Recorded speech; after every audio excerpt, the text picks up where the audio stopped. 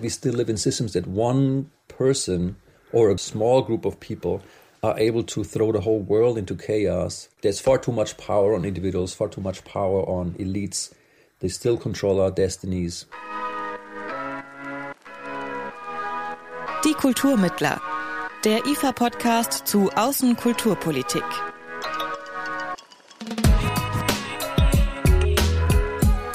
Hello and welcome to today's episode of IFA's podcast, Die Kulturmittler, the title of which can roughly be translated as the Cultural Conciliators. My name's Dan Wesker. In the past decades, the West, in particular the US, but also the EU, have promoted democracy and democratic values on a global scale. Recent crises, as we see them in Afghanistan or right now in Ukraine, however, have put the West's foreign policies to the test.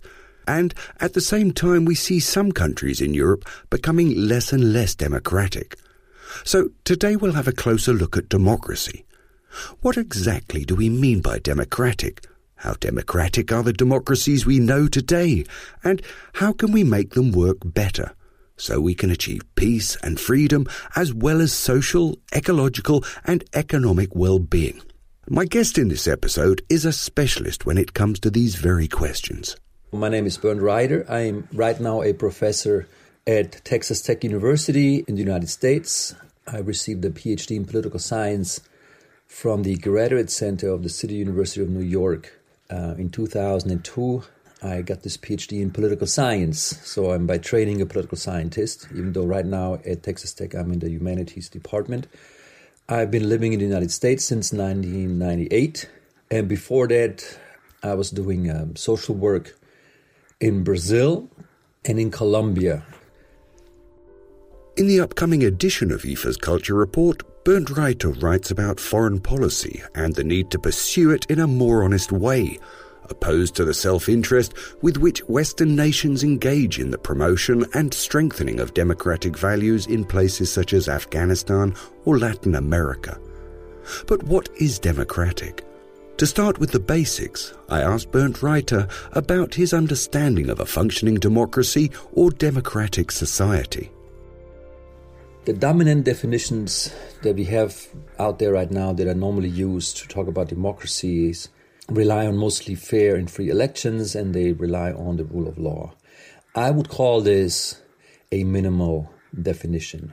By that minimal definition, we have, you can find this information easily anywhere. We have about 21 countries that are full democracies, about 53 that are flawed, and the rest are not considered democratic. So that's sort of the standard way of understanding it. So my own thinking about this is a little bit different. And I appreciate the question, though, in the way you're asking it is my understanding of a functioning democracy, democratic society, because first I would say they are connected. I think it's not conceivable to have a democracy, a political system that's democratic in a undemocratic society.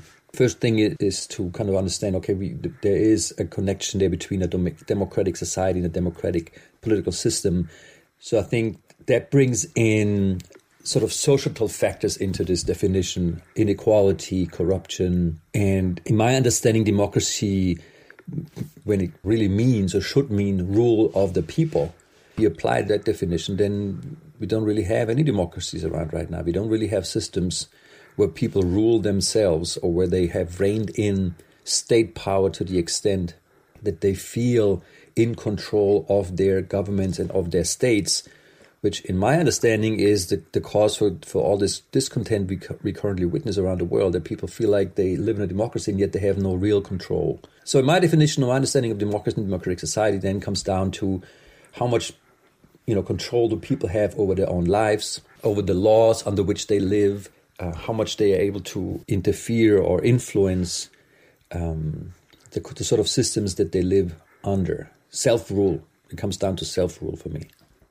Right. Okay, so that almost answers the next question, which is, where do you see democracy's weaknesses and main problems? Is that simply not the people having the voice that they should have? You're right. I mean, the way I see this and the way I understand and interpret what's going on in the world these days, be it the just recent election in France or in Germany or here in the US, I think there's a lot of people discontent with what they expect from democracy and what it is able to deliver. I think we saw also in the Middle East when at the time of this sort of the Arab Spring, people wanting democracy. And then once they have it, it ends up just being another system where you have at the end rulers who rule over you. And then the only difference now is that, well, now we elect these rulers, but once elected, it still seems that we live in a system of rulers and ruled. And once in power, it seems that the sort of issues we have these days, from fake news to manipulation and highly polarized, ideologized systems, in my mind goes all back to this distance between rulers and ruled, this therefore need of the people who seek power to manipulate, to frame, to pitch people against each other. So I see the problem in the legislator and in the elected officials. A few years ago in 2017, Bernd Reiter gave a TED talk on this topic. The talk was called The Crisis of Liberal Democracy. In it, Bernd Reiter made very clear that we should not rely on going to the elections and then laying back and let others take care of politics for us, because representation doesn't work very well.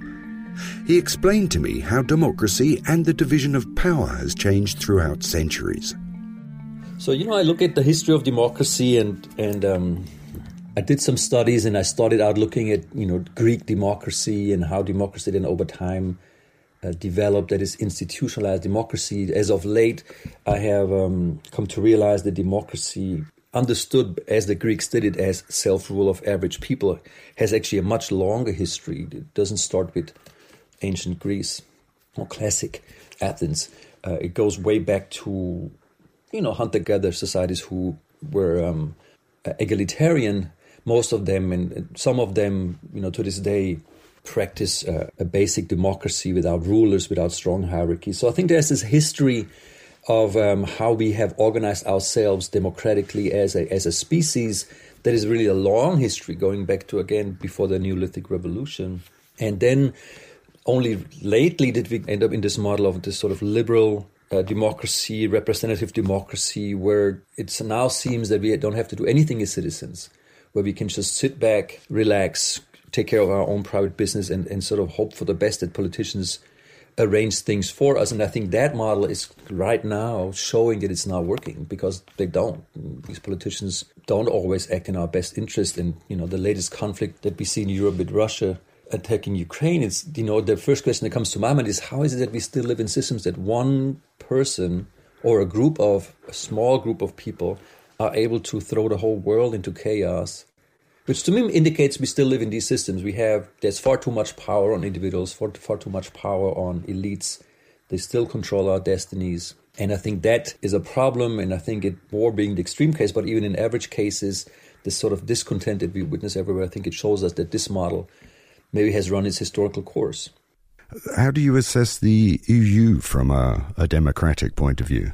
Well, there has been much talk about the democratic deficit of the EU, and I would agree. And I think the EU has brought great benefits, for Europe. I think the fact that people have brought down borders, there's increased mobility, all of these positive things, and taking out this conflict between nations that used to be so characteristic of Europe is now a thing of the past mostly. But at the same time, the democratic deficit is there. I think there's far too much emphasis on governance conducted by, again, political elites who decide things for the people and not with them. And I think, again, that's the discontent that I'm aware of. People do not trust EU governance because most people don't even know who makes those decisions. Who are these people? Who are the politicians that are sitting in the European Parliament? How is it that they make laws for us without us being involved in the making of these laws? These are sort of old thoughts. This goes back to Rousseau and folks like that who said, well, a law is only legitimate if you had a say in a democratic system, if you had a say in the making of it. But of course, in the EU, there's even more distance between those who make the rules and make the laws and those who have to live under them, which is the average citizens. And I think that's a real serious democratic deficit. And NGOs, civic organisations and cultural institutions like IFA, what role do they play in a thriving and viable democratic society? Right now we live in a state-centered world where all the power on the international scene rests with states. But by default, states have to pursue their own national interest. I mean, that's just also the nature of democracy. You cannot get elected to represent a country if you have the best interests of another country and their people on your agenda. So national politics on the international scene have to be, focused on national interests. So I think that's when this possibility opens up for organizations like IFA to step in, because they are not driven by narrow national interest. They could even, I think, work against this sort of oftentimes divisive framing that happens from the top down of interests. This polarizing framing that pitches us against each other, that pitches different religions against each other, different ethnic groups against each other. And I think organizations like IFA don't have to do that. There is an opportunity to do the opposite, to point out our shared humanity, to point out that average people don't really want war. Everybody just wants to live, pursue their lives. And I think that's something that politics kind of worsens and cultural organizations can work against. And NGOs are problematic in a sense. They can be problematic because they don't have a clear constituency. They're not necessarily representative of anybody. They could also be perceived as interest groups, and we have seen this, interest groups furthering very specific, very particular interests. But there's this potential for non-governmental organizations to operate not in the interest of one group, one interest group, or even one national group, but rather to further dialogue, to further respect for each other, to highlight shared humanity, shared values, to promote democratic ideals. All of these things that governments say they do, but they end up not doing because, again, it's sometimes not in their narrowly defined national interest to do so. Yeah, do you think there are some things that European foreign policy is already doing to include NGOs and international cultural organizations in democratic processes? I think we live in a state-centered world, and non-governmental organizations are like an afterthought. And as long as we do live in a state-centered world where international politics is really done by states and their representatives, I think as long as that is the case, non-governmental organizations become, like I said, an afterthought, a side aspect, or sometimes a sort of a legitimizing tool almost by governments. And if they're given power, then they can have an influence. I think we saw this, I remember 2001, the anti-racism conference in Durban. Non-governmental organizations were invited in, and the official discourse of, they were sort of placating, saying, there's no real issues with racism around the world. I think it was the non-governmental organizations who said, no, that's not true, and we have to address these issues. So I think there's potential there. But again, as long as we live in a state-centered world, I think the focus as citizens, our focus should not be on NGOs actually, but rather on democratizing states and reining in state power so that there's more direct involvement of people, of citizens in their governments and therefore in their states. And I think if that happens, then NGOs are not left to sort of carry this heavy weight with all these responsibility because they don't have the funds. I mean, I worked as an NGO consultant at NGOs, and we always knew stuff, but we never had any means to really achieve anything, really, and we didn't have great impact. Okay, well, that sort of leads on to my follow-up there, because, I mean, is that then the main problem, that the finance is simply missing from NGOs? There's several potential problems. We like to talk about the NGOs we like, but of course we also know that this is a sort of wide and open definition. NGO can be anything. Could be just interest representation. We have some nasty NGOs and some nasty interest groups who promote hatred and xenophobia and racism, and they're also NGOs. So there is a problem of, legitimacy and representation in NGOs. But those NGOs who promote human rights and stand up for democracy, democratic values, they certainly in the current system, don't have the power, the resources, the influence, the access to change anything. I'm a member of an NGO that somehow belongs to the United Nations about anti-racism. I don't see that making any sort of difference under the current structures. Okay, but then how could one go about improving that situation? Well, governments leave so many things undone, and there's so many, with the internet being so open, and there's so many ways to reach people. I think NGOs who have a positive message can certainly smartly use that and reach people with positive messages and sort of contribute to a positive democratic culture of dialogue and respect and democraticness. It comes back to resources, what we're able to do as an NGO, what you're able to do as an NGO. But I think there's greatly increased opportunities now, given the access that we have to media, to different ways of media platforms. Okay, one of your most recent publications explores solutions to save democracy and the planet from ongoing crisis, looking at it from an ecological, economic and social perspective. Can you name some examples of what you think will have to change to ensure our democratic future, ecological survival and fair economies? I've done some research where I collected examples over the world and also reaching back into history. So trying to understand how is it that people can organize differently in a democratic way, in a way that favors justice and equal opportunities. That was motivated by the idea that we always hear this, there are no alternatives. This is just how it has to be. So I kind of researched and wrote a book where I forcefully argued that there are many alternatives.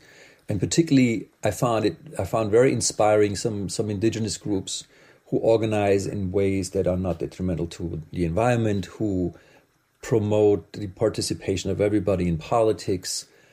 So I included all these cases, and then I followed up with a small little book. And it's really based on the idea that on the one side, I think it's time to think about upper limits. We talk about minimum salaries all the time, but I think it's time to start talking about maximum salaries and how much wealth is enough. How much should one person be able to own and then pass on to the next generation? Because that clearly undermines fairness and equal opportunity, but it also is a major problem, I think, for the ecology. If we keep on growing and if there's no end to growth, I think then we all know this is going down the drain. We're systematically destroying our planet with this overconsumption.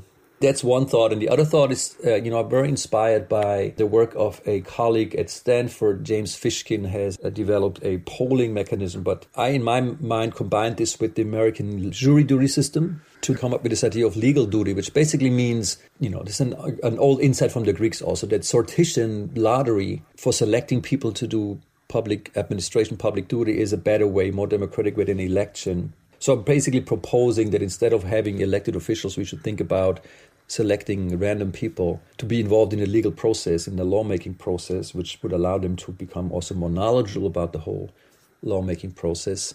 And it would do away with a lot of the issues that we have currently with elected officials. In our last episode, we talked about how people can get involved in politics when we spoke about civil society in Ukraine. The Ukrainian civil society is very strong and has understood in the last decade that for democracies to survive in the future, people need to become active and take matters in their own hands while questioning the current system. At the same time, states need to understand that they work for the people, that states are a function of society, not vice versa. Now, looking at the situation in Ukraine, where two very different political systems are clashing, we see a crisis that shakes up all of Europe. I asked Bernd Reiter how this affects Western democracies and how we should be dealing with this. I've had this discussion over the last weeks, of course, as everybody else, I guess, watching the news and being horrified by the terrible cost of this invasion to Ukraine. And I think, on the one side, I think talking now from a Western European German perspective should alert us and make us alert to the fact that our way of life is precarious, that this is just at our doorsteps now. I always thought that democracy and human rights and all kinds of other rights for women, for minorities, for LGBTQ rights, even animal rights, I think they are worth standing up for. They're worth defending. It's too easy just to say, well, we want to enjoy these rights almost as if they were privileges, but we're not willing to stand up for them and defend them. And I think that's what we're learning these days. We need to step up and say, well, if we want to live in this kind of world that we appreciate, we have to also be willing to defend it. Yeah, perhaps it will be a wake-up call. I mean, it's also an opportunity, because I do think, particularly we've seen this under the Trump administration here with the US, the US on the international scene becomes a less and less reliable partner. Who knows if Trump comes back or someone like him, and then it's not a safe space to say, well, we're just going to rely on the US to defend and stand up against genocide or stand up against invading aggressors. I think it's really a wake-up call for the EU also to step up and say, well, we need to have a European security system, a European foreign policy that is distinctively European and not and consistent with human rights and consistent with the defense of democracy, way more so than the US has done and has been. So I think it's at the same time an opportunity to do that. As Bernd Reiter has pointed out, even when we rate states as highly democratic, we tend to settle with the minimal definition of what a democracy can be. If people had actual control over laws, decisions and developments in their countries, they would be more content. And that's it for today. For any suggestions, critique or wishes, feel welcome to email us at podcast@ifa.de. My name's Dan Wesker. Thanks for listening and take care. Die Kulturmittler, der IFA-Podcast zu Außenkulturpolitik.